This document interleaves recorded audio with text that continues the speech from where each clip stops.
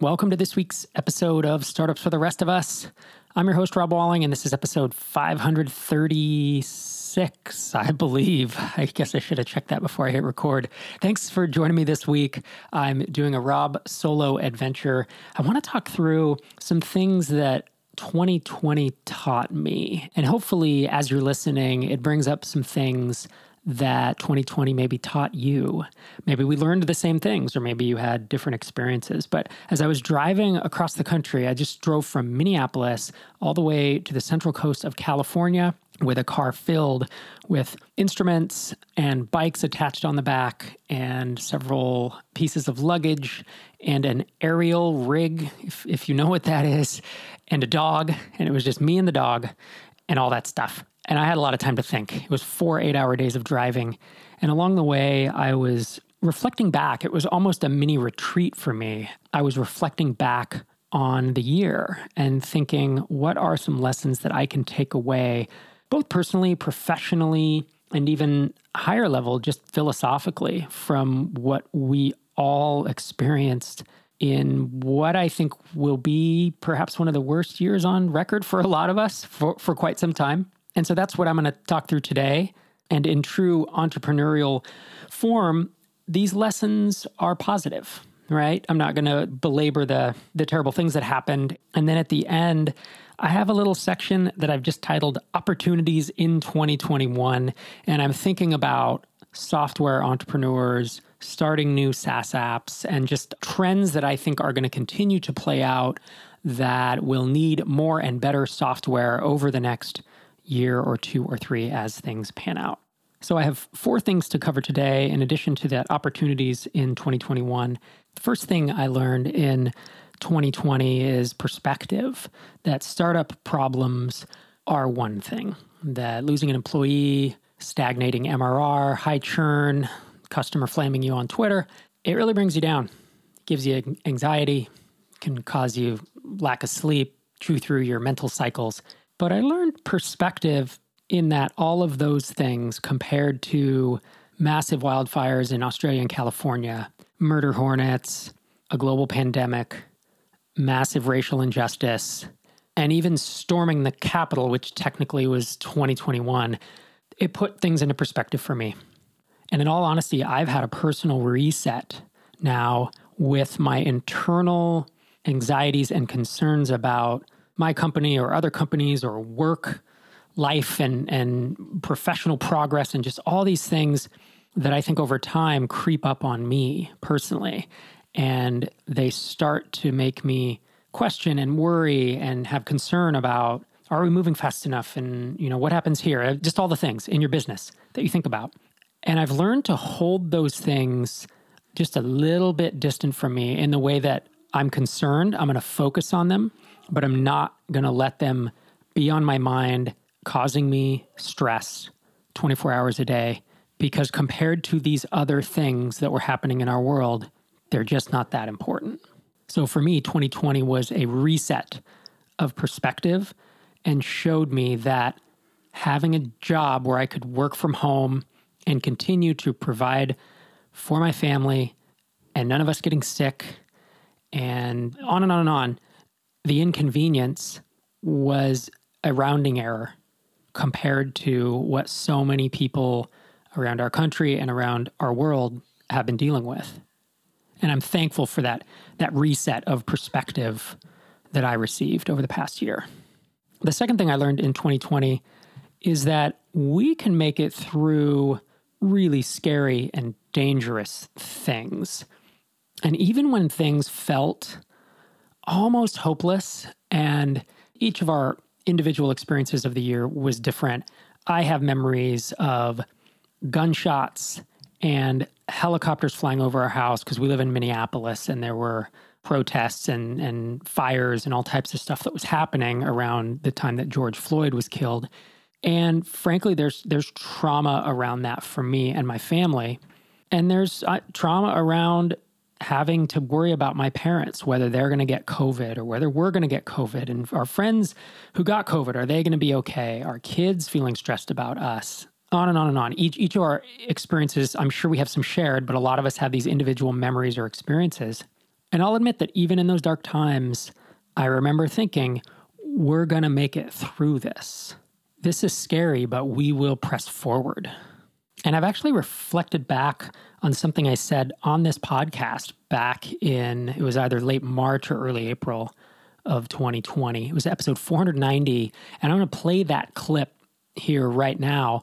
But I was on that episode with Einar Volstead, and we were talking about things you should be thinking as a founder and a business owner in this global pandemic as it was the early days of it unfolding. And I remember when I said this, I wondered if people would believe me, if you as a listener would hear me and believed that I believed it, because I did. And there was a sense of calm, and that was that sense of we can make it through scary, hard, dangerous things. So let's cut to that tape here. Last point 7, is just reminding you, like, we are going to make it through this. It feels terrible right now, and it is terrible. You know, the health crisis is just, it's not something that any of us could even imagine, I think. But things will get better. Like, we will figure this out. And while it's serious and tragic, you know, we need to keep a level head, and we need to kind of keep pushing things forward to take care of ourselves, our families, our communities. And it comes back to like staying mentally healthy and not stressing so much about it, not thinking about it all the time. With little new information or no real new information, it doesn't help to just think about something all the time. Worry doesn't solve anything. That's something that Sherry and other psychologists have kind of drilled into me over the years. It's like worry with no new information, just there's no value to it. And while my advice to not worry without new information was easier said than done, I do hope that there was some value in me essentially trying to reassure us that, we can make it through these hard things. And in fact, we are, and we continue to do so. The third thing I learned in 2020 is that there is always opportunity. And this is something I didn't realize back in, let's say, the 2001 .com bust and recession that followed. I remember because I worked in tech. I was a web developer at the time, and doing consulting, and then also working for some startups. And I felt like the world was ending. Unemployment shot through the roof, at least in the tech community, and it was chaos. And I was too early in the workforce to realize that A, this is cyclical, B, usually the best people are employed through the whole cycle, through the ups and the downs, and see that there is always opportunity. In fact, there can be even added opportunity in big economic bust times. You'll see how many great companies came out of 2001 that were almost bootstrapped or just had tiny amounts of funding. And then once the economic cycle comes back, these things take off like a rocket. Similarly, 2008, how many companies came out of that? And in 2020, as the recession hit, what did we see just accelerating? We saw anything dealing with remote work. We saw anything dealing with podcasting, video conferencing. There's a whole list of online event platforms. There's a whole list of things that I'm sure you noticed increasing in demand and increasing in MRR. I certainly saw it across both the tiny seed companies and my own portfolio of angel companies. A couple companies getting hit real hard, and a handful of companies just up and to the right, doubling month over month, a few months in a row, just crazy growth. In addition, we started raising Tiny Seed Fund 2. We were going to start raising it in March of 2020, and we had all the assets and everything ready to start pitching it. And this happened, and everything just locked up. And we wound up waiting 1 month or maybe 2 to start it. But things calmed down. And in that ensuing, what it's been not quite a year, I guess it's 8 or 9 months, we have raised a substantial Fund 2 and are in the process of closing that now. And I've watched a handful of startups or even early stage close angel rounds and start talking to venture capitalists about closing venture capital rounds. Like, funding was still flowing. There was an initial 1 to 2 months of uncertainty, but after that, there was still opportunity. And even across the Tiny Seed portfolio, as I look at the numbers, like there was 1 month, 6 weeks of, I'll say, a pullback, and then things kept moving forward. In addition to exits, I mean, we just heard from Josh from Baremetrics a couple weeks ago. He sold just a handful of months ago amid arguably tumultuous times. And that ties into my fourth point, that doing things in public creates opportunity. you couldn't look at the pandemic happening and everyone starting to shelter in place, and then suddenly build and launch Zoom, or build and launch Tuple, build and launch Squadcast, or Castos. You had to be in the game doing something in order to hit it right at the right time and have a product out there that people could just adopt. And is there luck involved in that? Of course there was.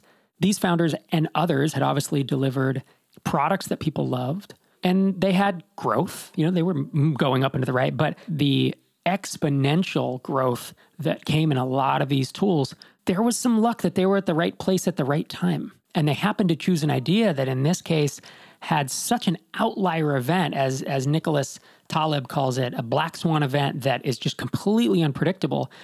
And for them, they were in the right place at the right time. And this is where that hard work, luck, and skill comes into play. Did all these founders put in hard work? Absolutely. Did they have some skill and experience to get that product out and to be growing it? Absolutely. Was there luck involved, perhaps, in the fact that some of these were essentially doubling month over month? There was. But that's the game. And if you aren't doing things in public, and if you aren't working hard, and you aren't putting your skill to work, you'll never get lucky. If you're not in the game, no amount of luck will get you to that point of dramatic success. And there's an old quote from Thomas Jefferson that I like to paraphrase. That's the harder I work, the luckier I get. And while I don't think hard work directly correlates to it, I think there's a lot of things that are involved. As I've been saying, hard work, luck, and skill, I think all play a role. In this case, doing things in public continues to create opportunity for founders. So those are a few things I learned in 2020. Obviously, there are more than that, but I wanted to share those with you today. Maybe some of them resonated, and I'd be interested to hear if you learned something. You can tweet me at Rob Walling or post in the comments for this episode, which is 536. And now I wanted to throw out a few areas that I think opportunities exist in 2021. And frankly, I mean, if you look at the tiny seed companies we've funded in the first two batches, or I look at any of the companies that I see having success in the MicroConf community or online or on Indie Hackers, they're in all types of niches. So when you see a list of niches that are growing or industries that are taking off, there is opportunity there.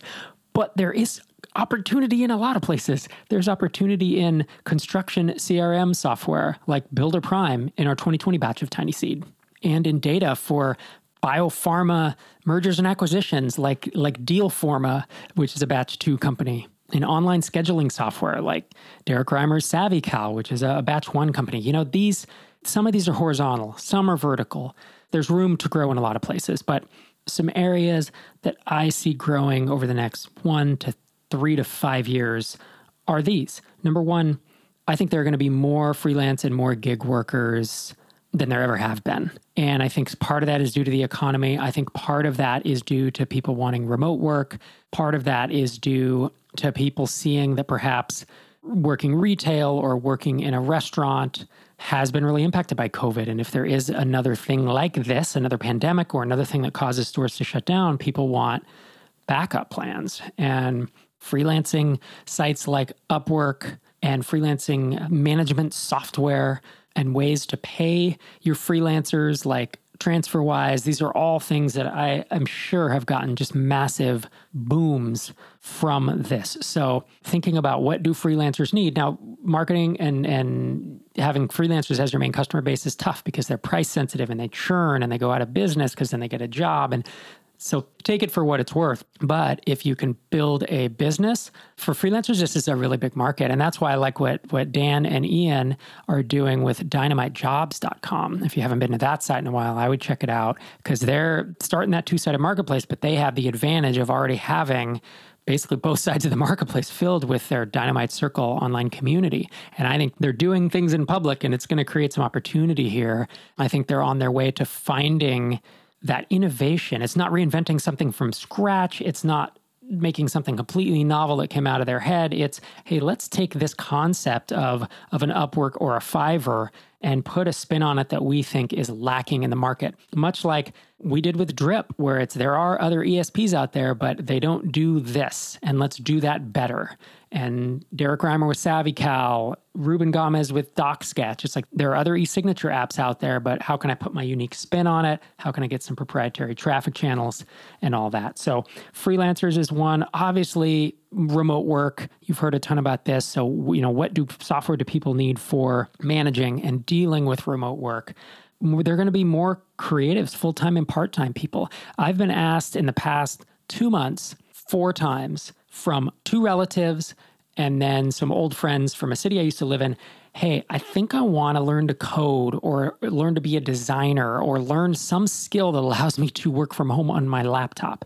And that's not a surprise, because if you were formerly working at an accounting office or a legal office, or you were going to school to get a degree in something that you were doubting if you were going to get a job, and then suddenly the pandemic hits and you realize, oh, I can't just push paper and I need to be in an office to do my job, or I can't work at the restaurant like my backup plan. Learning these skills, I think there's going to be more and more people doing it. And so, what do they need? What opportunities are there going to be there? Podcasting is a big thing. Probably already knew this. You've seen the acquisition and the frothiness, but it is mind-boggling to me that there continue to be new podcasting apps that are launched that do different things, from podcast hosting like a Castos, to podcast editing, productized service like Castos Productions, to Squadcast, which is the recording of podcasts, to Ali2. I interviewed the founder Colin Gray on this podcast maybe 6 weeks ago, and that is, in essence, it's a podcast education, but the software is easy podcast editing effectively in your web browser. What other opportunities are there? I could use help marketing our podcast. There are productized services that are doing all types of stuff to help podcasters get recognized or have better visuals or have better show notes or have better editing. They're out there. And I think there continues to be not only expansion of new podcasts, but there's opportunity to start your own. I know that podcast listening hours have probably gone down now. I think that is going to make a big comeback once everybody's commuting again. I know not everyone will commute. Some people will stay remote, but I still listen to a lot of podcasts. I force it into my day, and that's not going away, especially as these cars get the direct podcast integrations. Virtual events, online video streaming, maybe online audio streaming events, ? Once people are commuting again, you look at Clubhouse, and isn't that really what that is an online audio streaming event? It's fascinating to think about. I never would have thought that is a format that people would want. But when you think about what you're doing when you're listening to podcasts, I don't actually watch a lot of online video because I can't background it very easily. And I do listen to a lot of audio, a lot of audiobooks, a lot of podcasts. And so I think online video and online audio events, the sky's the limit there. And of course, then mixing that with in-person events as they come back, I think is going to be a big deal. So there's software, there's services, there's all kinds of stuff that needs to be done there. Those are a few perhaps obvious areas that I think will be expanding right now and for the next several years.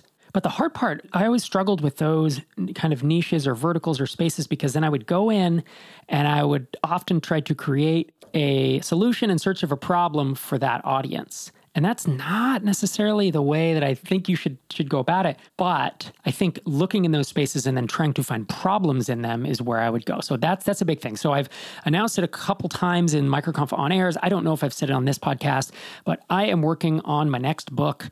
And it is, in essence, it's not a sequel to Start Small, Stay Small, but it is like the next step. So Start Small, Stay Small focused on these tiny little niche businesses, often with little competition, often having 1 or 2 marketing channels, really like step 1 and step 2 businesses, if you remember my stair-step approach. And those, they're true lifestyle businesses, true businesses that, hey, I wanted to make $10K, $50K a month, just like small businesses that will maybe never outgrow that niche.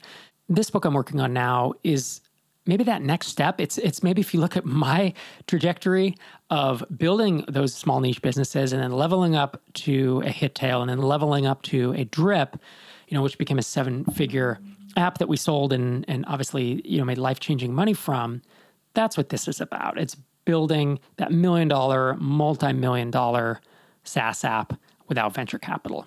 And so in that book right now, I'm on the section of like looking for ideas and how to think about generating ideas for startup. And it doesn't start with niches. It starts with several different approaches that I've seen, and I've either done it or I've seen it in companies that, again, Tiny Seed, Microconf, startups for the rest of us, all these sources. And one approach to finding your idea is to find a problem and then try to build software that solves that. And I have 5 different ways to find problems. So if you start with, well, what problems do freelancers or remote work or creatives or podcasts or online video events, what problems are in those spaces? And then you can go through these 5 things of, I'm going to scratch my own itch. That's only if I am a freelancer or I am a remote worker and I have a problem. You can look at it for a problem at your day job. You can look for the problem of a spouse, relative, or colleague. You can have a poor customer experience yourself and want to fix that with code and with your app. You can find a problem online by looking at Facebook groups, core threads, private Slack groups, product support forums, on and on and on. Finding a problem is one way. It's a great way to start. There are other ways. I'm going to run through a few of them here real quick because I have my book up, so why not just talk through it a little bit. Translate an existing idea to a new niche. So think about how Ruben Gomez launched BidSketch in 2009. There was proposal software out there, but he made proposal software for designers. So he niched it down. Later, he expanded, and BidSketch is still doing very well. Company in Tiny Seed Batch 2 called Builder Prime did this with great success by building a CRM for the home improvement industry. CRM existed. They really didn't have it for home improvement contractors. Another way is to go into a large space with a hated competitor. So that's what we did with Drip, going against Infusionsoft. Xero did this against QuickBooks. Stripe did this against every payment gateway ever. I would say that's probably more of a step 3 thing, that I wouldn't do that as my first effort, but it's really a fascinating way to dive into it. And then there's a few other ways you can build on your audience or your reputation if you have one, build on your network, build a less expensive version of an expensive enterprise competitor, enter a fast-growing ecosystem. That's like Josh Pigford did with Stripe Analytics. ADP&R did this with WooThemes back in 2008. And of course, you can build on an existing product. This is what Craig Hewitt did with his Seriously Simple Podcasting WordPress plugin. He then built Castos SaaS app on top of that. I realize that's a lot of information coming at you at once. That's all from a chapter of my book. Once I figure out when that's coming out, I will be sure to let you know. If you want to be sure, by the way, to be notified or to hear about it, certainly listen to this podcast because I'll talk about it as we get closer. But robwalling.com, sign up for my email list, and I will definitely be mentioning it there as we get closer to it. I knew that writing another book would be a absolutely not fun, painful process, and it has been that plus some. And in fact, with the holidays and then January and then Tiny Seed applications, State of Independent SaaS report, I have not touched it in almost 2 months, and I actually feel bad about that. But I think there's definitely, perhaps a gap in the market for the type of book that I'm writing. And I do find that it is easy to get. There's a lot of topics to cover, and it's easy to have a lot of content because I've been talking about this blogging about it for 15 years, talking about it on this show for more than a decade at this point. So there's plenty of words to be written, and I will try to keep it succinct, as I always do, to try to make the best use of your time. Speaking of succinct, I think I should wrap up this episode. I like to do these solo adventures every couple of months, 2 or 3 months, and this one's probably overdue at this point. I actually have an entire other solo episode outlined that I may record here in the next month or so. If you like this episode, let me know. I'm at Rob Walling on Twitter. You can always hit me up directly, questions@startupsfortherestofus.com, or post a comment on this episode. It's great to have you here. Thanks again for joining me this week, and I'll be back on your earbuds again next Tuesday morning.